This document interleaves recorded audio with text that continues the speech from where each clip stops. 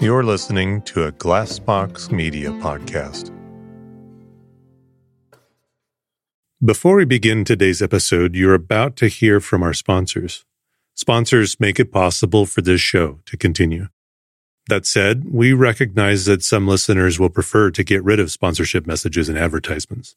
If that's you, please consider signing up for the ad-free version of this show. Head on over to ican'tsleep.supportingcast.fm to sign up and listen on your podcast player of choice. Use code SLEEP for 1 free month of the subscription. And now, a word from our sponsors.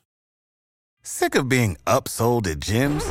My guy, you're currently a base member? For $90 more, I can upgrade you to our Shred membership. For $130 more, you'll be a Swole member. And for just $300 more, you'll reach Sweat Platinum. At Planet Fitness, you'll get energy without the upsell. Never pushy, always free fitness training and equipment for every workout. It's fitness that fits your budget. Join Planet Fitness for just $1 down and $10 a month. Cancel anytime. Deal ends Friday, May 10th. See Home Club for details. Welcome to the I Can't Sleep podcast, where I read random articles from across the web to bore you to sleep with my soothing voice. I'm your host, Benjamin Boster. Today's episode is from a Wikipedia article titled Park. As more people discover the benefits of fasting, including weight loss, enhanced mental and physical performance, and improved gut health, the challenge often lies in the daunting prospect of not eating. That's where Prolon comes in, a groundbreaking plant-based nutrition program that nourishes your body while tricking your cells into thinking they're fasting. Developed over decades at the University of Southern California's Longevity Institute and supported by top U.S. medical centers, Prolon is designed to maintain healthy blood sugar levels, support cardiovascular health, and help reduce abdominal fat. However, Prolon is not just a diet. It's a science-driven approach rooted in Nobel Prize-winning medical research. The journey with Prolon begins with a 5-day regimen of snacks, soups, and beverages, all crafted to sustain a fasting state. Choosing a nutrition program can be daunting, yet Prolon would be at the top of my list for its convenience, scientific backing, and effectiveness. It's no surprise that thousands of doctors now recommend Prolon to foster healthy blood sugar and cardiovascular health. Right now, Prolon is offering I Can't Sleep listeners 10% off their 5-day nutrition program. Go to prolonlife.com/ican'tsleep. That's PROLON life.com/ican'tsleep for this special offer. That's prolonlife.com/ican'tsleep. And thank you to Prolon for sponsoring the podcast. If you love falling asleep to the I Can't Sleep podcast, I think I know of a brand new show for you to wake up to. The Daily Book Club is a podcast where the host, Otis Gray, reads classic stories every day, one chapter at a time. Simple as that. Hear amazing tales read start to finish. Whether you want to get engaged and wrapped up in fantastic stories that have stood the test of time, or you just want to relax and listen to a great book, the Daily Book Club is there for you to get lost in however you like. Right now, Otis is reading The Enchanted April. In the 1920s, 4 women, unfulfilled with life, take a chance and abscond to a dreamy medieval Italian castle in the month of April as the flowers bloom. It's a story dripping with wisteria, the beauty of solitude, and an unlikely pursuit of joy in Portofino, Italy. A perfect book to start this season. You can find the Daily Book Club on Spotify, Apple Podcasts, and everywhere else. Subscribe so you never miss an episode and tune in each morning to hear what happens next. A park is an area of natural, semi-natural, or planted space set aside for human enjoyment and recreation, or for the protection of wildlife or natural habitats. Urban parks are green spaces set aside for recreation inside towns and cities. National parks and country parks are green spaces used for recreation in the countryside. State parks and provincial parks are administered by subnational government states and agencies. Parks may consist of grassy areas, rocks, soils, and trees, but may also contain buildings and other artifacts such as monuments, fountains, or playground structures. Many parks have fields for playing sports such as soccer, baseball, and football, and paved areas for games such as basketball. Many parks have trails for walking, biking, and other activities. Some parks are built adjacent to bodies of water or water courses and may comprise a beach or boat dock area.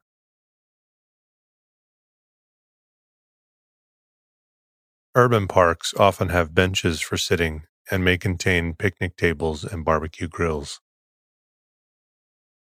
The largest parks can be vast natural areas of hundreds of thousands of square kilometers, with abundant wildlife and natural features such as mountains and rivers. In many large parks, camping in tents is allowed with a permit. Many natural parks are protected by law, and users may have to follow restrictions, e.g., rules against open fires or bringing in glass bottles. Large national and subnational parks are typically overseen by a park ranger. Large parks may have areas for canoeing and hiking in the warmer months, and in some northern hemisphere countries, cross-country skiing and snowshoeing in colder months. There are also amusement parks which have live shows, fairground rides, refreshments, and games of chance or skill. English deer parks were used by the aristocracy in medieval times for game hunting. They had walls or thick hedges around them to keep game animals, e.g., stags, in and people out. It was strictly forbidden for commoners to hunt animals in these deer parks. These game preserves evolved into landscaped parks set around mansions and country houses from the 16th century onwards. These may have served as hunting grounds, but they also proclaimed the owner's wealth and status. An aesthetic of landscape design began in these stately home parks, where the natural landscape was enhanced by landscape architects, such as Capability Brown. As cities became crowded, the private hunting grounds became places for the public. With the Industrial Revolution, parks took on a new meaning as areas set aside to preserve a sense of nature in the cities and towns. Sporting activity came to be a major use for these urban parks. Areas of outstanding natural beauty were also set aside as national parks to prevent their being spoiled by uncontrolled development. Park design is influenced by the intended purpose and audience, as well as by the available land features. A park intended to provide recreation for children may include a playground. A park primarily intended for adults may feature walking paths and decorative landscaping. Specific features, such as riding trails, may be included to support specific activities. The design of a park may determine who is willing to use it. Walkers might feel unsafe on a mixed-use path that is dominated by fast-moving cyclists or horses. Different landscaping and infrastructure may even affect the children's rates of park usage according to gender. Redesigns of 2 parks in Vienna suggested that the creation of multiple semi-enclosed play areas in a park could encourage equal use by boys and girls. Parks are part of the urban infrastructure for physical activity, for families and communities to gather and socialize, and for a simple respite. Research reveals that people who exercise outdoors in green space derive greater mental health benefits. Providing activities for all ages, abilities, and income levels is important for the physical and mental well-being of the public. Parks can also benefit pollinators, and some parks, such as Saltdean Oval in East Sussex, have been redesigned to accommodate them better. Some organizations, such as the Xerces Society, are also promoting this idea. City parks play a role in improving cities and improving the futures for residents and visitors. For example, Millennium Park in Chicago, Illinois, or the Mill River Park and Greenway in Stamford, Connecticut. One group that is a strong proponent of parks for cities is the American Society of Landscape Architects. They argue that parks are important to the fabric of the community on an individual scale and broader scales such as entire neighborhoods, city districts, or city park systems. Parks need to feel safe for people to use them. Research shows that perception of safety can be more significant in influencing human behavior than actual crime statistics. If citizens perceive a park as unsafe, they might not make use of it at all.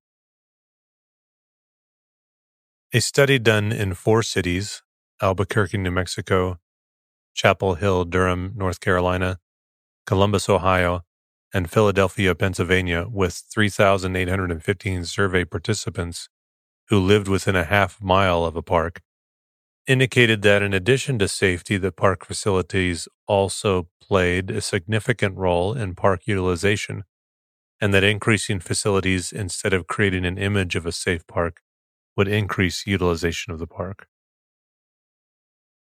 There are a number of features that contribute to whether or not a park feels safe. Elements in the physical design of a park, such as an open and welcoming entry, good visibility, sightlines, and appropriate lighting and signage can all make a difference. Regular park maintenance as well as programming and community involvement can also contribute to a feeling of safety. While crime prevention through environmental design, CPTED, has been widely used in facility design, use of CPTED in parks has not been. Iqbal and Sakato performed a study in Stockholm, Sweden, to determine if it would be useful to apply to parks. Their study indicated that while CPTED could be useful, due to the nature of a park, increasing the look of safety can also have unintended consequences on the aesthetics of the park. Creating secure areas with bars and locks and lower the beauty of the park, as well as the nature of who is in charge of observing the public space and the feeling of being observed. Parks can be divided into active and passive recreation areas. Active recreation is that which has an urban character and requires intensive development. It often involves cooperative or team activity, including playgrounds, ball fields, swimming pools, gymnasiums, and skate parks. Active recreation, such as team sports, due to the need to provide substantial space to congregate, typically involves intensive management, maintenance, and high costs. Passive recreation, also called low-intensity recreation, is that which emphasizes the open space aspect of a park and allows for the preservation of natural habitat. It usually involves a low level of development, such as rustic picnic areas, benches, and trails. Many smaller neighborhood parks are receiving increased attention and valuation as significant community assets and places of refuge in heavily populated urban areas. Neighborhood groups around the world are joining together to support local parks that have suffered from urban decay and government neglect. Passive recreation typically requires little management and can be provided at very low costs. Some open space managers provide nothing other than trails for physical activity in the form of walking, running, horse riding, mountain biking, snowshoeing, or cross-country skiing, or sedentary activities such as observing nature, bird watching, painting, photography, or picnicking. Limiting park or open space use to passive recreation overall or a portion of the park's area eliminates or reduces the burden of managing active recreation facilities and developed infrastructure. A national park is a reserve of land, usually but not always declared and owned by a national government, protected from most human development and pollution. Although this may be so, it is not likely that the government of a specific area owns it, rather the community itself. National parks are a protected area of International Union for Conservation of Nature Category 2. This implies that they are wilderness areas. But unlike pure nature reserves, they are established with the expectation of a certain degree of human visitation and supporting infrastructure. While this type of national park had been proposed previously, the United States established the first public park or pleasuring ground for the benefit and enjoyment of the people, Yellowstone National Park, in 1872, although Yellowstone was not gazetted as a national park. The first officially designated national park was Mackinac Island, gazetted in 1875. Australia's Royal National Park, established in 1879, was the world's second officially established national park. The largest national park in the world is the Northeast Greenland National Park, which was established in 1974 and currently protects 972,001 kilometers squared. In some federal systems, many parks are managed by the subnational levels of government. In Brazil, the United States, and some states in Mexico, as well as in the Australian state of Victoria, these are known as state parks, whereas in Argentina, Canada, and South Korea, they are known as provincial or territorial parks. In the United States, it is also common for individual counties to run parks. These are known as county parks. A park is an area of open space provided for recreational use, usually owned and maintained by a local government. Parks commonly resemble savannas or open woodlands, the types of landscape that human beings find most relaxing. Grass is typically kept short to discourage insect pests and to allow for the enjoyment of picnics and sporting activities. Trees are chosen for their beauty and to provide shade. Some early parks include the La Alameda de Hercules in Seville, a promenaded public mall, urban garden, and park built in 1574, within the historic center of Seville. The City Park in Budapest, Hungary, which was property of the Batthyány family and was later made public. An early purpose-built public park was Derby Arboretum, which was opened in 1840 by Joseph Strutt for the mill workers and people of the city. This was closely followed by Prince's Park in the Liverpool suburb of Toxteth, laid out to the designs of Joseph Paxton from 1842 and opened in 1843. The land on which the Prince's Park was built was purchased by Richard von Yates, an iron merchant and philanthropist, in 1841 for £50,000. The creation of Prince's Park showed great foresight and introduced a number of highly influential ideas. First and foremost was the provision of open space for the benefit of townspeople and local residents within an area that was being rapidly built up. Secondly, it took the concept of the design landscape as a setting for the suburban domicile, an idea pioneered by John Nash at Regent's Park, and refashioned it for the provincial town in a most original way. Nash's remodeling of St. James Park from 1827 and the sequence of processional routes he created to link the mall with Regent's Park completely transformed the appearance of London's West End. With the establishment of Prince's Park in 1842, Joseph Paxton did something similar for the benefit of a provincial town, albeit one of international stature by virtue of its flourishing mercantile contingent.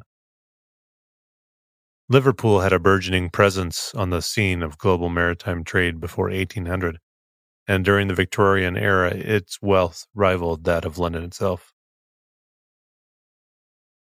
The form and layout of Paxton's ornamental grounds, structured about an informal lake within the confines of a serpentine carriageway, put in place the essential elements of his much-imitated design for Birkenhead Park.